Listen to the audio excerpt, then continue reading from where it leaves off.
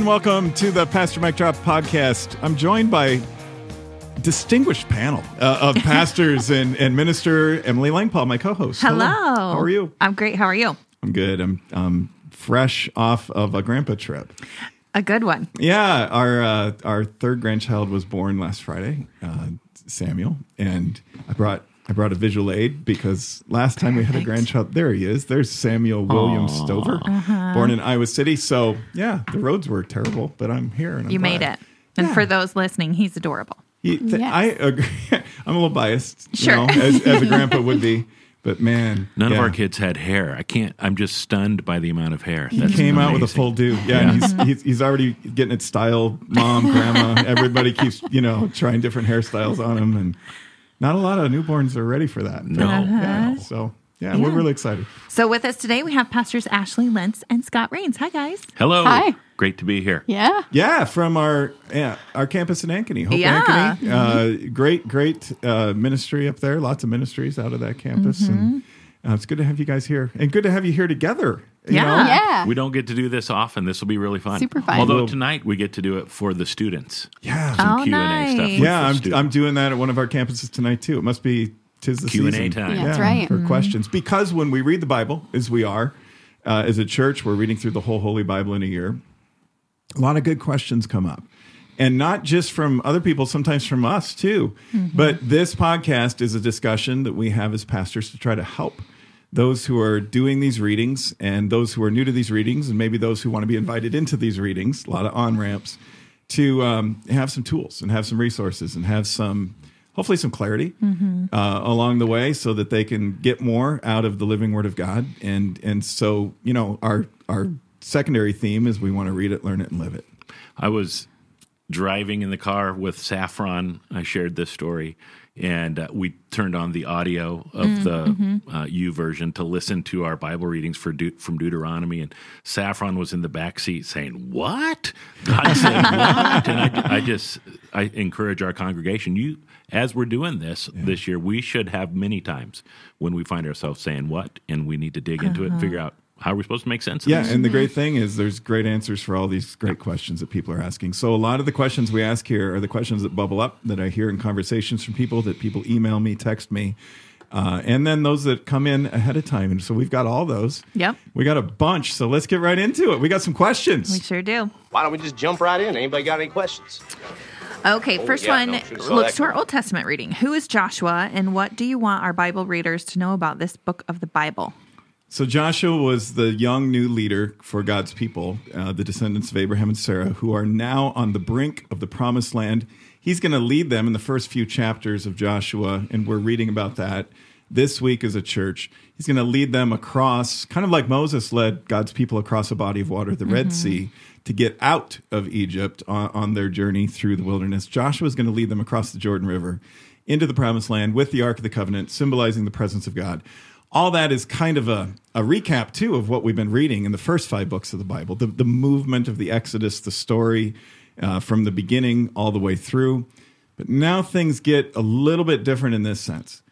Is in Joshua, after we get through those opening chapters, we start to realize there's a lot of violence. There's a lot of war, and people will ask, even go so far as to say, is God committing genocide here? Is this, I mean, it just seems so violent. And where's this God of peace? Where's the one who says, well, the Messiah is going to come, he's going to be the Prince of Peace? Where's the, swords into plowshares? Where's Jesus saying, blessed are the peacemakers? How does this fit together? So I think this is an excellent question. And I think if we're going to be honest, we all struggle with this. So we'll take a little bit longer on this one. I'm going to do an overview, and then we can dive into it a little bit more. There are 3 things here. One is God's going against the Canaanites, and this shouldn't surprise us because we've been paying really careful attention all the way back to Genesis and Abraham. The Canaanites are really evil. I mean, they're like Darth Vader level evil, the worst bad guy or gal in any movie, just super villain. And let me get more specific and just saying, oh, well, that's convenient. They're just really bad people, and God chooses Israel instead of them. Here's what I mean by evil. Child sacrifices is kind of normative for them. This isn't just biblically. This is historically. There's extra biblical references to this. The Canaanites lived in deep darkness. They were doing some really kind of bizarre things, mutilating their bodies during worship. There was moral corruption, especially sexual, all sorts of things happening. And God warned them. God warned that He gives us time. He gives us space. He's like, let me call you back. Let me invite you to come back. He tried over and over and over again. Just like people say, well, God's so violent with Egypt back in the Exodus. But God gave them 10 plagues, trying to get their attention, turn around, repent. And in a sense, God's doing the same thing with Israel. He's saying, look, if you don't stay faithful to me, if you don't repent, the old covenant, the Old Testament's conditional. It depends on God saying, I'll be your God, and he keeps his part of the covenant. God does. But Israel, it just depends on the moment they're in. Sometimes they're faithful, sometimes they're not. And so number one, the Canaanites are not just sort of a neutral in terms of their morality. They're a mess. They're as dark and as evil and as disturbing as any story could ever get. They're the villain at the end of the movie where the whole theater erupts in praise when that villain is finally conquered. And so God has warned them, told them to turn around, told them to repent. Finally, after many generations, he says, okay, you're done. I can't let you occupy my earth anymore. You can't bring that kind of evil. Sacrificing your children to false gods and killing them. I'm just not going to let you do that anymore. God cares about those details. Secondly, so that's why he goes against the Canaanites, God does. Secondly, it's not genocide. It's hyperbole. That's the genre of literature that's being used here. And the reason we know that is because we read on in Joshua. So in the beginning of Joshua, we read about these battles and God is destroying these nations. And it says some really strong hyperbolic types of things like destroy everybody, don't leave anybody alive, don't marry anybody there, don't do business with anybody there. But then you read a few chapters later, they're there. So it says God wiped them all out, but that's hyperbole because they're still there. The Canaanites still are there. He's just wiped out their power bases so that his people can move through into this promised land. Then the third thing is this is a unique moment in history, and it really gets back to the consistency of God. Nowhere in this text, even in Joshua, does God tell Israel to go and wipe somebody out. It's really not a battle. I heard a commentator say this. It's not a battle really between Israel and the Canaanites. It's between God and evil. And God is wiping out that evil, and Israel's just a bystander. Yeah. They're just watching along the way. And it's not really Israel that's defeating the darkness of evil. It's God who's paving that way for us, which is really a precursor for the whole New Testament story too. So those three things, God is not committing genocide. God's bringing justice against human evil. And we need God to do that. We really do. Yeah. So that was the short version. Well, it's good. But I think it's important because it's such a big question. Yeah. And we're going to read about more battles along the way too. Yeah. God is a God of peace, very consistently so. Yep. But God ultimately will not tolerate evil. And he's not going to have a knee-jerk reaction. He gives people time. He gives Israel 40 years to repent. As you were teaching through that, the Old Testament professor we had in seminary was fond of saying if God had a bumper sticker, it would be Exodus 34, verse 6. The Lord, the God of compassion and mercy, I am slow to get anger and filled with unfailing love and faithfulness. And so part of what we see is this generation after generation after generation after generation of evil, and God's slow to get anger finally gets to a tipping point. And there are some Canaanites who do repent. Rahab being one at the beginning of the story. And she's a prostitute. She's deep into the whole Canaanite thing, the darkness and the evil, sexual sin in her case, among probably a whole bunch of other things. But she hears about God and her heart turns. That's what God wants. God's a God of mercy, like in that verse you just read, Scott. God's a God of mercy. And if the Canaanites turn to God, he'll have mercy on them. He'll have peace on them. But generation after generation, at a certain point, God says, can't have this. Yep. Yeah. God protects the foreigners in Leviticus. He has rules to invite foreigners along and wants them included under his conditions. And so I think when we hear people describing, I just had an email about this in my inbox this morning. Why is God so mean in Joshua? Why all this destruction? We forget that he's actually protecting foreigners too. There's a lot of love for these people and they're invited along. That's such a good point. There's even commands where God says, you can't harm any of these other nations. So the only time he goes after them is when there's consistent generational evil and darkness. Child sacrifice, for instance. Yeah, Yeah. that would be up there. Yeah. Yeah. We had a question come in that said regarding Moses' death, God saying he would allow him to see land but not enter because of sin. Moses seemed faithful. What are we missing in that? Moses is faithful, and he's not perfect. And one of the themes that seems to be emerging out of those first 5 books of the Bible, and we're going to see it again in Joshua, is God's desire for obedience, holiness. There is a way that I want to show you that's different from the way a lot of other people go. And Moses, as the leader, has, a higher standard that God's holding him to than other people. So that's how I interpret God saying to Moses. And if you look at the specifics of what Moses did, he hit a rock angrily.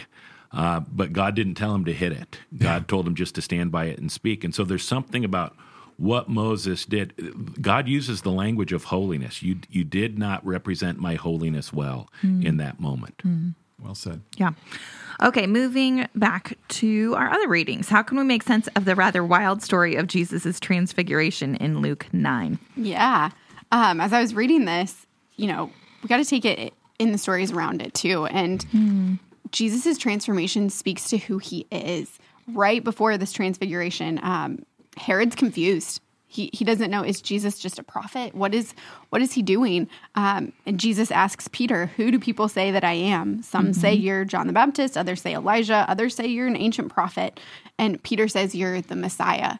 And then the transfiguration happens. And every time I read the transfiguration, you think, what would it have been like to be there? And would this have cleared up who Jesus was for you? I think so. I think pretty wild. It's pretty clear. I think it's pretty clear that Jesus is who he says he is and is coming with a whole bunch of power. It's almost like he's saying, in case you missed it. Right. When Peter said, I'm the Messiah, and I said, yeah. Let me just make it even more clear for at least Peter, James, and John, and then they can go tell everybody else. Yes, But right, when yes. Moses and Elijah show up and Peter just punts, I love that part of the story because I feel it. I feel Peter's disillusionment, like bewilderment, overwhelmed, Yeah. like Peter gets from Right. time to time. Get out of my boat, he says before, because the miracle's too big. Here is like, oh my goodness, Whoa. somehow Peter knew that's Elijah, Yeah. and that's Moses, and you just talked about Moses, and that's been a central part of the whole Old Testament story. Elijah's going to come along. We'll read about him in a few weeks or months. Great prophet, miracle worker. So he represents the prophets. Moses represents the law. So everything that is God's people is there on the mountain. And it's a mountaintop, mountain. which There you is go. where a lot of these big things happen. The 10 Commandments come through the mountaintop. God meets his people at Mount Sinai. Mountaintops are worth noting as we read along. So Jesus, little timeout. Hey, let's go to a mountaintop so that, Ashley, as you say, you can be sure that you're sure who Jesus really is. Yeah. And the importance of obedience shows up here again, too. A faithful, obedient person from the nation of Israel would follow the law and the prophets. They didn't call it the Bible. They called it the law and the prophets, but that was their scriptures, That's was the right. law Right. and the prophets. That's good. Represented by who? So you follow Torah, you follow the law. That's Moses.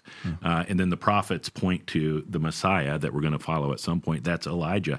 Here, the law and the prophets show up. And look what Jesus says. Or what God's 2 times in Luke that the voice from heaven comes. One is in Jesus' baptism, and one is here at the Transfiguration.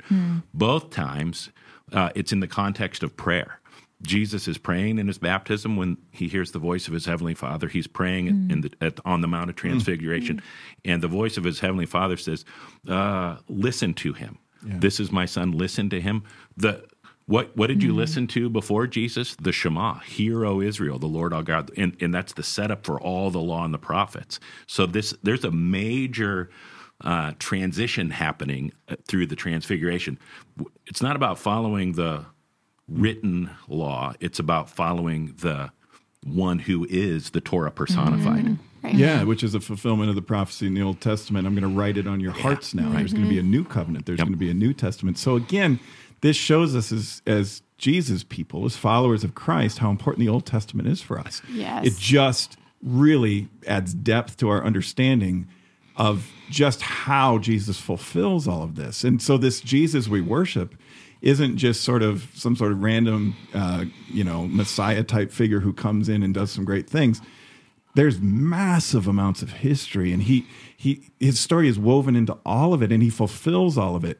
One other thing I think it's worth noting in the Transfiguration story is it's holy. It's mysterious. It's a little more than our heads can wrap around. Almost like the wonder and the mystery of the baptism. The heavens open, and all of a sudden, when Jesus is going to be crucified, the curtain in the temple's opened, and voices, like you said in the baptism and here in the Transfiguration, his robe turns dazzling white. What's that all about? It's kind of like music. It's like poetry.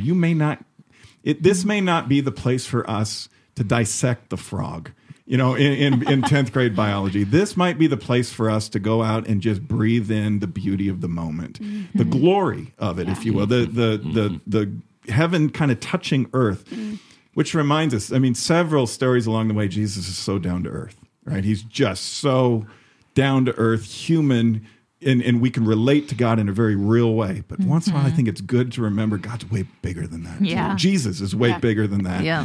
And then there's this verse in Luke 9:51, just a few verses or paragraphs, depending on how you break it down, right after the Transfiguration. It says, as the time drew near for Jesus to ascend to heaven, Jesus resolutely set out for Jerusalem. And that's a pretty good translation. I'm reading out of NLT. But the original Greek, and I still remember this from seminary, a professor said, the original Greek actually says he set his face to Jerusalem and would not be denied. I love that. He's like, okay, glorified moment, transfiguration, but I'm not staying on the mountaintop. I'm coming down to earth for you. Yeah. And I'm setting my face, and nothing will distract me from going to the cross now. I am on a mission from my Father in heaven. What good news for us. It gives me goosebumps just to be able to share that good news with all of our listeners. Yeah. The two times Jesus hears the voice of his heavenly Father, the first one at the baptism, right before he begins his ministry, that's a pretty important time to hear, you are you're my dearly loved son. This is what you're here for. Yes. The second time, it's sandwiched between the first time he predicts his death, the second time he predicts his death. Nice. And so if I'm going to resolutely set my face for Jerusalem, I better be confident in who God says I am. Exactly. And we need him to do this. Yeah. Yes. We need Jesus to be down to earth, but we also need him to be God. We need him to be a savior who can save us in a way that a human hero can't. He's more than just somebody I look up to or somebody who gives me tips, for how to live a better life. He's God, Savior, and he knows what he's doing here. So come follow him. Yeah. That's good. Yeah. Next question is, what can we learn about our role as followers of Jesus from the story of 72 disciples in Luke 10? I'll start. It's just a really short answer. Jesus is on the move. He expects us to be on the move. Yeah. The Great Commission, back when we read Matthew, the first word is go. Ministry, by definition, is something that we have to do if we're going to be faithful. It isn't just something we passively sit back and ponder. So these things are good. It's good for us to think about this and study this.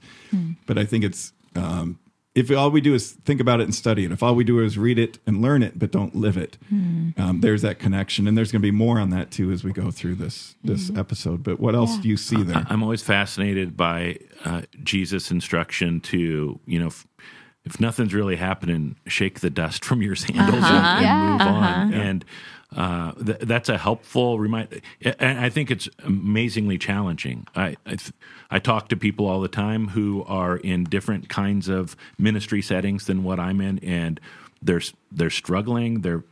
Is anything working? Yeah. And even like I talk to my staff in children's ministry and in student ministry. It's sometimes difficult to see fruit. It takes a long time. So we got to be careful about when it's time to shake the dust off our sandals. But Jesus is clear there is a time. Yeah. And keep going till there are ears that are hearing. Yeah. Yep.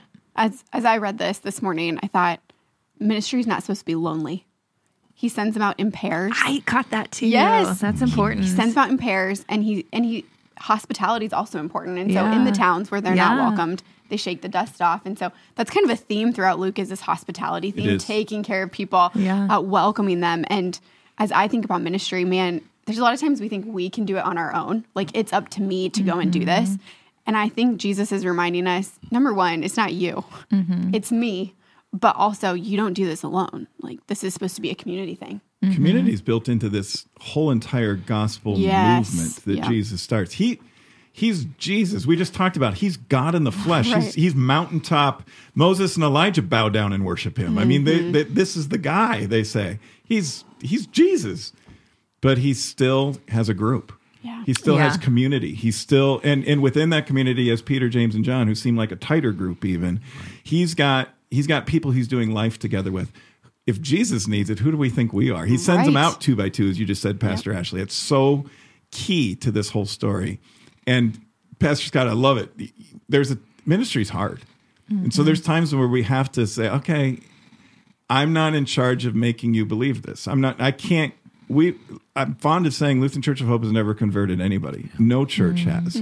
No preacher has. No teacher has. The Holy Spirit does. Yeah. So we've got a role. We're activated. That's what we can learn from these stories. And there's times when we won't be well received. There's times when people aren't ready to hear about Jesus, don't want to hear because they've got, some other motive involved. So dust our feet. Yeah. Then there's this, though. So there's this hopeful kind of ending to this whole movement of Luke chapter 10. And that's that when it's all said and done, the disciples come back and they're so thrilled, and Jesus says, I saw heaven and earth, move. And I saw Satan fall like lightning from heaven. And this whole thing, yes, that's great. But then look what Jesus says. But don't rejoice at this. You think that's good. You're going to see better things than these, like he said to some of the disciples when he calls them early. He said, it's almost as if he's saying, you don't have to read too far between the lines to catch this. Don't rejoice at this, but rejoice what? That your names are written in heaven. So good, you had a good day.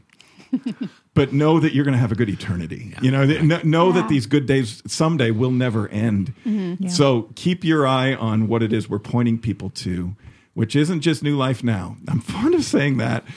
I'm a big fan of not just saying, well, it's all about heaven. It isn't, but it certainly is about heaven. It's got to be about both if we've lost our balance theologically as Christians. And then Jesus says at the end of this whole movement, blessed are the eyes that see what you've seen. Verse 23 of Luke 10, I tell you, many prophets and kings long to see what you see, but they didn't see it. And they long to hear what you hear, but they didn't hear it. That's ministry too. It's hard, and there's times we have to dust our feet. It's so hard, we need community. But it's also... it's mountaintops too. There's a lot of joy to see God change lives. Yeah. Okay, next, take us on a deeper dive into the parable of the Good Samaritan. Why does Jesus tell this story, and what's it really about? Do you want to start with that one, Pastor Ashley? Sure. Golly. Interesting. This is only in Luke. We find the parable of the Good Samaritan, and then right after it is Mary and Martha, and they're only in Luke too. But I think there's in-groups and out-groups in Jesus' day. There's in-groups and out-groups in our day, isn't there? Jesus is breaking down those barriers. Yeah. So overarching message, Jesus' love breaks down all barriers. And there is no one in the out-group. In Jesus' world, we're all in the in-group. And he wants us to love everybody as if they are in our in-group. Yeah. The language I hear a lot these days is othering. Let's not be othering people. And Jesus actually used, I think they must have stolen that language from this story, because the first two people come by after someone's get beaten and left for dead on the side of the road, and they cross to the other side of the road to pass by. Sure. And so they're literally othering this person. I should have looked up all the details around who the Samaritans actually are, but there's a fascinating history around that, which makes sense why the people of Israel in that day didn't really like Samaritans. I didn't catch this until this time. This is another one of those humbling kind of moments. So how many times have we all read Luke's gospel as pastors? And Emily, you hear us teach and preach it all the time, and you've studied it and read it. I missed this until now. So the parable of the Good Samaritans in Luke 10, and we know a big part of that story is the prejudice that people like Jesus' disciples and the Pharisees too would have against Samaritans. There's a lot of prejudgment about one another, both directions, and Jesus wants none of that because there's no room for prejudice in the kingdom of heaven. So that's the obvious point, but the point that I think probably, maybe I'm the only one who's missed it, but in Luke chapter 9, starting around verse 51, Jesus is going to go to Samaria, and he sends even some messengers ahead to kind of get things ready. And they come back and they basically say, they don't really want you to stop by. Yeah. So Jesus, one chapter later, is going to tell a story where a Samaritan's the hero after those same Samaritans just rejected him. Yeah. I mean, not a prejudgment. They judged him. They just said, no, you're out. You don't get to come to our land because you're Jewish, Jesus. That's why you don't get, that was underneath it. So for Jesus to kind of set the example for us of turning another cheek, you get hit on one side, you turn the other cheek. What does it mean? So why doesn't Jesus wipe the dust from his sandals and leave Samaria? Like so really good. He is. I think sometimes he says things to make us go, "Oh, yeah, that's what I should do." And then on second thought, you're like, "Wait a second, he's kind of testing me to see if I've been paying attention all along." And he's actually modeling a new way for us to go. And I'm guessing when they hear this story, eyes wide, they're going, "What? Help." This, not to go straight back to Joshua again, but this is the consistency of God, who's now in the person of Jesus Christ. So the Samaritans reject me, I'm going to make them a hero of the story in the next chapter. And while I want my followers to dust their feet, I also want, I'm not going to give you any room to justify your prejudice. Dusting your feet doesn't mean you hate those people. Right. Dusting your feet just means I'm not producing any fruit here for the kingdom, so I need to move on. But it doesn't mean I get an excuse to be against those people, to hate those folks. God gave Egypt time to turn around. God gave the Canaanites time to turn around. God's, through Jesus Christ, is giving the Samaritans time, and the Jews who are following him, the Pharisees who are legalistic and caught in those traps. And God gives us that same mercy and that grace and that patience. There's all those Psalms that say God is patient, slow to anger, abounding in steadfast love. Thank God. Yeah. Yes. The Rahab story, the scarlet thread. Yeah. She lowers them down in a basket in a scarlet thread, and I think it shows up again in the New Testament. But part of what we're seeing is, the Canaanites are bad, but there's some that we want to save if they're interested in it. Yeah, maybe a lot of the Samaritans don't want Jesus there, but maybe there's one who does. Yeah. As an addition, I love all the moments where the disciples just don't get it. And so the same village, then two disciples say, "Lord, should we call down fire from heaven to burn them up?" And then he says, "No." And it says, then they just went to a new village. And it's like, you're still not getting it. So then he's going to tell this story. Yeah. It's all like here. And in the part before too about, Jesus sending us out. It's like Luke is going to hit on all the things that we would trip over. Our pride. Who's going to sit in power when we come into your kingdom? Hey, we don't like the way that church does worship. Can we hate them? Can we be against them? Can we see them as being on a different team than us? No. Now, if they're not against us, they're for us. Yeah. And they may not do it the way you do it, and you may not do it the way they do it, and that makes the whole Christian tree stronger because they're different branches connected to the same vine. So we need to learn, Christians, to celebrate the ministries that maybe aren't, pure and Lutheran and perfect. That was a joke. That was a total joke. But have respect for the fact, and it's so easy for Christians to talk trash about each other. We're so good at that. My goodness, we're good at that. And I think the devil wins every time we do. Yeah, yeah. Okay, I love this next one about prayer. How can we improve our prayer lives based on Jesus' teaching at the beginning of Luke 11? Scott? Yeah, so Luke has something important to say about prayer, and I've mentioned it a couple of times. But I always, Jesus is our model. He teaches us how to do it.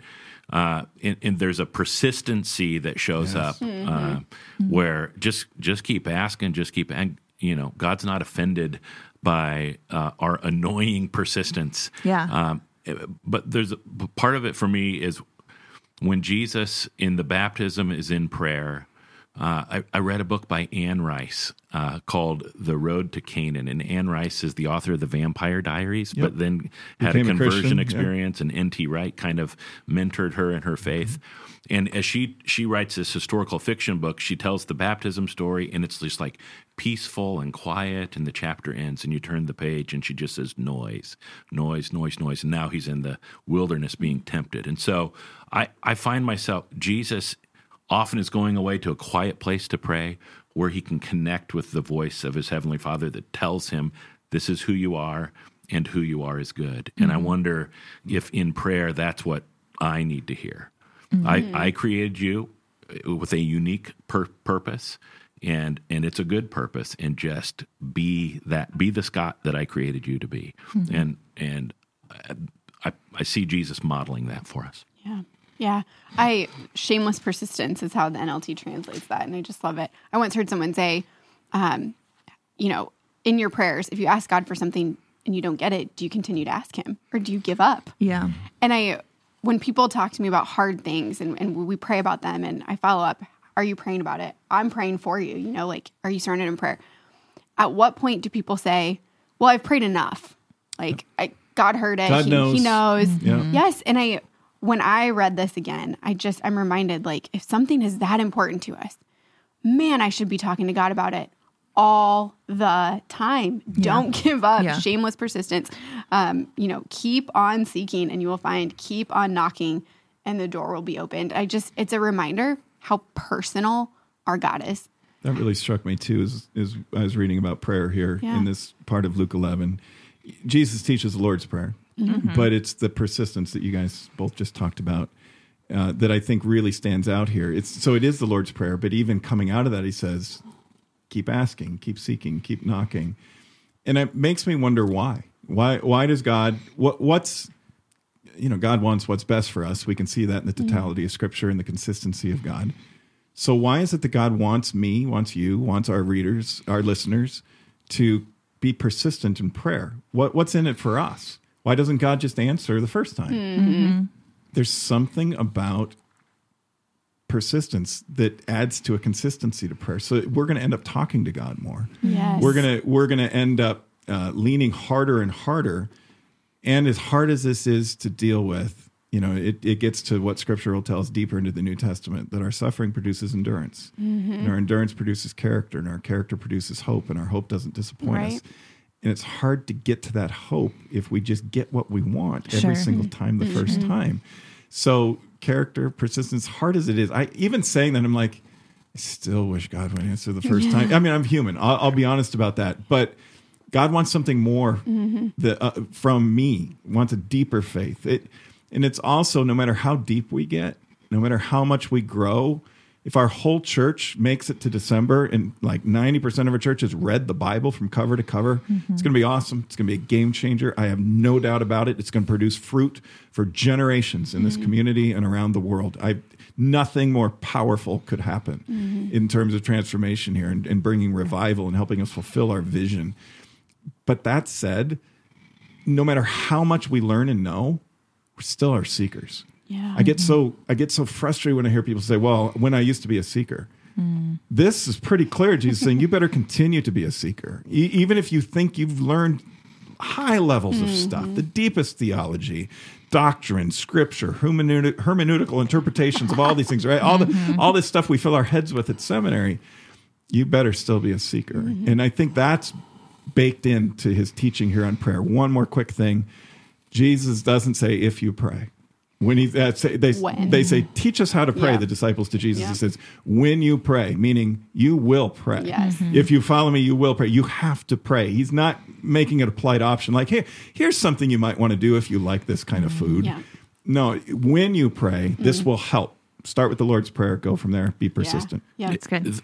Can I say one more thing about this? When I look at the pictures of Moses leading the people across the Red Sea, or Joshua leading the people across the Jordan River, there we see the mysterious what part of it is God and what part of it is me. And when it comes to prayer, I have a tendency to want it to become this magic formula, almost like Aladdin in the lamp, And God wants faith. And so what we see in those two water crossings, it's not until I would have prayed, God, stop the water. Yep. And once you stop the water, God, then I'll know I can go across. And God says, nope, not until your foot is in the water am I going to start. And so I'm going to pray, I'm going to pray, I'm going to pray, and more often than not, I'm going to have to move before I get the answer to my prayer. And in the moving, somehow God gives me the answer. Luther said, and I'll just paraphrase, but famously wrote once, he said, when you pray, understand and believe and trust that God has heard your prayer and answered it before you say amen. It's already done. So you take that step. You walk into the Red Sea even before it's because you trust that God heard your prayer. It's going to happen. Trust. Well, that's hard. Yeah. That's faith building. And now we're going deep. Yeah, it's the relational word that keeps coming to mind is when we learn about prayer, God wants us to trust him. Yep. Yeah, it's good. Why do you think Jesus keeps teaching people to hear the word of God and put it into practice? This is kind of all throughout Luke. I'll start on this one. That this is really starting to pop up a lot. Even in the 4 chapters we read, 8, 9, 10, and 11 this week, or are reading if you haven't gotten there yet. Pay attention to this. It comes up at the end of the Sermon on the Plain or the Sermon on the Mount in Matthew. You're the wise builder if you hear the word of God and live it out, if you apply it to your life. Read it, learn it, live it. And Jesus is going to continue to repeat this over and over and over again. Verse 28 of Luke 11, Jesus replied, "Even more blessed are all who hear the word of God and put it into practice." Because people are saying, well, God bless your mother, and God bless the womb that you gave birth to you, and all these kinds of things, which is true. Jesus isn't saying wrong. He's saying right. But even better, he's good at that, right? He's like, so this is good. You know this law, you know this rule, you know this blessing. Same thing he did with his disciples chapter before. You saw people come to faith because you were preaching the good news of the kingdom coming. Great. But don't rejoice at that. I got something even better for you. Here, you say, God bless my mother. Yes, I'm for my mom. He's pro-Mary, right? But even better, it is for you, for this world around you, for the community we talked about earlier that God wants to build us into, that is what we're called to be and to do. Even better if you hear the word and apply it and live it out. As I'm fond of saying, even the devil knows Scripture, but he's not living his best life, as they say.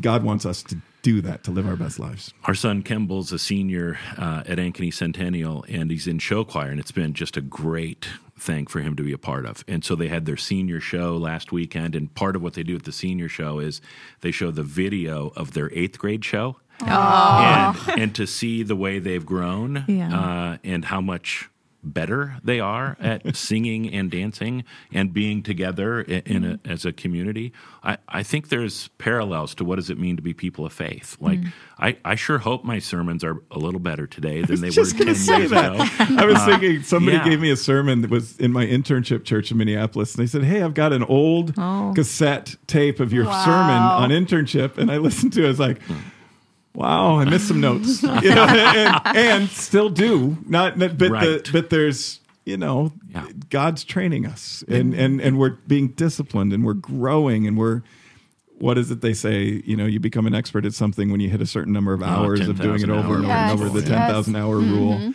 How many hours do we spend in Scripture, in the Word of God? How many hours do we spend praying? How many hours do we? I heard somebody say in our church, maybe it was online, posted something, said, God, teach me to pray about the things that I'm concerned about as much as I worry about them, and balance out the time given to those things. Discipline, it grows us. So the show choir sounds a lot better senior year than they did 8th grade, although 8th grade is pretty fun. Last year, Kylie was in it, and that 8th grade song, I bawl every time I hear it. So just keep doing it. Those are your flesh and blood up there. Yeah. Okay, what is the sign of Jonah, and what does it have to do with Jesus? We're going to hear about this in Luke 11, verse 29. The sign of Jonah simply is that Jonah was in the belly of a fish for 3 days and then was resurrected, regurgitated. Similarly, Jesus will die, be buried for 3 days, and then be resurrected. I think it's interesting that Jonah, the reason he ends up in the belly of the fish is because he's running away. He doesn't want to go and proclaim good news to a people group he is not fond of. So you see the same story of the Good Samaritan playing out in the Jonah story in a different kind of way. Yeah. And he flees to Joppa, the seaport of Joppa, so that he can run away and not go to Nineveh. Peter meets Cornelius in the New Testament, or in the book of Acts written by Luke. And Cornelius is a Gentile who is now interested in Jesus, and they meet in Joppa, the same place. Peter goes from Joppa up to Caesarea, and Cornelius ends up becoming one of the first Gentile converts. And so we see this story is not just for a small select group of people, but it's for everyone. Great. That's There's good. one thing to add, that there's a verse here, verse 29, that starts this whole sign of Jonah story. Yeah. Jesus says pretty blatantly, this evil generation keeps asking me to show them a miraculous sign, but the only sign I will give them is the sign of Jonah. In addition to what you just said and articulated so well, Pastor Scott, Jesus doesn't seem real fond of the whole show me a sign thing. Yes, right. Point that out. That seems pretty consistent. He does like, oh, a sign? No problem. I'll give you one. That doesn't mean I don't like seeing signs from God, or that it's wrong to be excited when you do see a sign from God, because people do get excited about that. They post things and talk about things or share things, and let's rejoice in that. That's great. But I think Jesus is saying, look, if you follow me day to day and you don't see who I am and you can't trust me and you need something mountaintop-like instead of just seeing me in the valleys and in the day-to-day ordinary, you're kind of missing the whole point, because I'm not here just to give you goosebumps on mountaintops. I'm not here just for those wonderful, experiences where you just feel so on fire for, filled with the Holy Spirit. Yes, we don't have to be for one and against the other. Right. We need to be for both. We should be for those moments and those things. But I hope those who are listening don't give in to the temptation to make Christianity all about, I need my next mountaintop. Right. I need my next thing. Because God's just as present with you in the valleys as he is the mountaintops. Yeah, that's really good. Yes. Okay, is there something wrong with following religious rules like the Pharisees? Is Jesus being unfair to them? I love this question. I have 6 kids, and so we've, over the years, done a lot of reading on how do you actually parent these little critters. And one of the things that we've learned, maybe a little too late in the game, but it's been super helpful for us, is like, what kids actually need is structure. Yes. We had to do a lot of personality work in seminary, and my personality type prefers to be spontaneous rather than structured. But, really? Yeah. Isn't that What a interesting? shocker, having served alongside of you all these years. Which is awesome. Right. Yes. It's Because how we need God all wired me. all Yep. types. Yeah. Right. But particularly, the younger we are, we all need structure. And then part of the maturing process, and I think the scripture writers give us ample pictures that we're really talking about maturing in our faith from infancy to adulthood. There comes a time, a season in all of our lives where the original structure we had, now we do some, somebody wise said, it's like order, disorder, reorder. It's what we see God doing as we read through the creation story, but it's also what God does in each of us. So there's a point in our lives, teenage years maybe, where the disordering starts to happen, but it's moving us to a place of reordering. So And reorder is better than the original order. Absolutely. If you've gone through Right. disorder to get there, it kind of gets back to that suffering leads to hope. The biblical language around this, I think, is kind of interesting. So the fear of the Lord is the beginning of wisdom. We read a lot in the Old Testament. And the stories that we read as so violent, and why is God doing that? And there's a fear component there, an awe, God is something that I don't fully understand.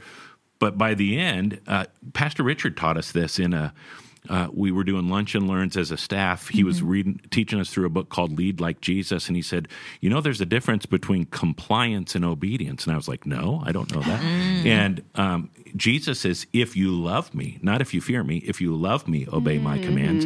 And then his disciple John says, there's no fear in love, because perfect love casts out fear. So this maturing process, rules are necessary, but as we mature, the rules will become different. Yeah. Jesus isn't anti-rule. In fact, he'll say, I didn't come to abolish the law, I came to fulfill it. But at the same time, Jesus is saying you can start to worship your rules. For those who are new to this podcast today, I would say, rather than get into another long conversation about it, go back to the last 2 or 3 podcasts where we talk about legalism, define it, talk about why it's dangerous for the Christian life. And at the heart of that is it's all about the rules. Yeah. It's all about knowing the rules, following the rules, and fixing everybody who isn't following the rules. Christianity is so much deeper than that. And actually, the definition of sin is missing the target, like an archer, aiming for the bullseye and misses the target. And when we say Christianity at its core is all about making rules, following rules, and fixing people who don't follow the rules, we have sinned because we've missed the target. And we're teaching something that isn't in alignment with the thrust of Scripture. So Jesus being unfair by taking on the Pharisees, the reason I pose the question that way is we're getting a lot of questions about this kind of thing, but that seems to be sort of the unspoken part of the question underneath it. I want Jesus to fit into my comfortable box of agreeing with all my rules that I really like the most, that are my favorite rules. Jesus comes along and says, I want to point you to something more, and namely grace. I want to point you to because rules aren't going to save you. Rules aren't going to give you new life. Rules aren't going to give you eternal life. Rules aren't going to make you love other people more. Then it's more compliance, right? But you will start to want to obey because you trust if you start with God's grace. And then you're going to be set free to do, to give your heart to God in a way that the rules just flow naturally. Now I'm going to want to love people now more than I would have when I started with my order, conveniently mine. And then I got disordered, you said, and then reordered. That's why reordered is better than the original order because I've gone through and I've learned to love, which is at the heart of Christianity. Yeah. So Jesus is in conflict with these religious leaders in John 5. He says, your approval means nothing to me because I know you don't have God's love in you. If the following of the rules leads us to a point where people don't see God's love in us, we've missed the point. So is there something wrong with following rules then? No. Rules are good. Rules are good. Paxton is just, he walks, he's jumping over things. How old is Paxton? He's 14 months. And he is learning to jump off of things. And it is the cutest stinking thing, but the rule is mom or dad has to hold his hands, right? Or be there to catch him. And yesterday he jumped off my bed, which is not very high off the ground, but into a pile of clothes. And he just looked at me with this fearful, and I was like, mom wasn't right here. Rules keep us safe. So back to Old Testament law, those are not bad. They're setting God's people apart. They're keeping his people safe. And if all we focus on is the rules, like we see the Pharisees doing in the New Testament, we miss the point. Yeah, and missing the point is when the rules become a substitute for what Christianity is at its core. As Jesus says, for the sake of tradition, the tradition of your rules, your law, you can make void the word of God. We don't want to do that. We don't want to void this word. We're having too much fun reading it, learning it, living it. Yeah. This was really fun. And time flies when you're having fun. Yes. I hope you all feel that way who are listening. Thank you for listening. Thank you for spreading the word. This podcast is growing. We're getting messages and letters from all sorts of places, not just this country anymore. And so thank you for liking it. Thank you for sharing it. Thank you for letting people know. We're just sitting in our humble little basement studio here, a bunch of pastors and church leaders trying to, blind beggars showing other blind beggars where to get some good food. And for whatever reason, God's blessing it. That's what happens when we get into God's word. It's not us. It's not the way we're doing it. It's the subject that we get to talk about. Yeah. It's the content of this life-giving word. So thank you. See you at worship. You guys have worship this weekend up in Ankeny, right? Yeah. Who's preaching? Pastor Ashley's up. Ashley, you're up. Yeah. All right. And we'll be here in West Des Moines and all the other Hope locations too. We'll see you on the podcast next week. Thanks for joining us today. Please make sure to like and subscribe on your favorite platform, and we'll see you next time.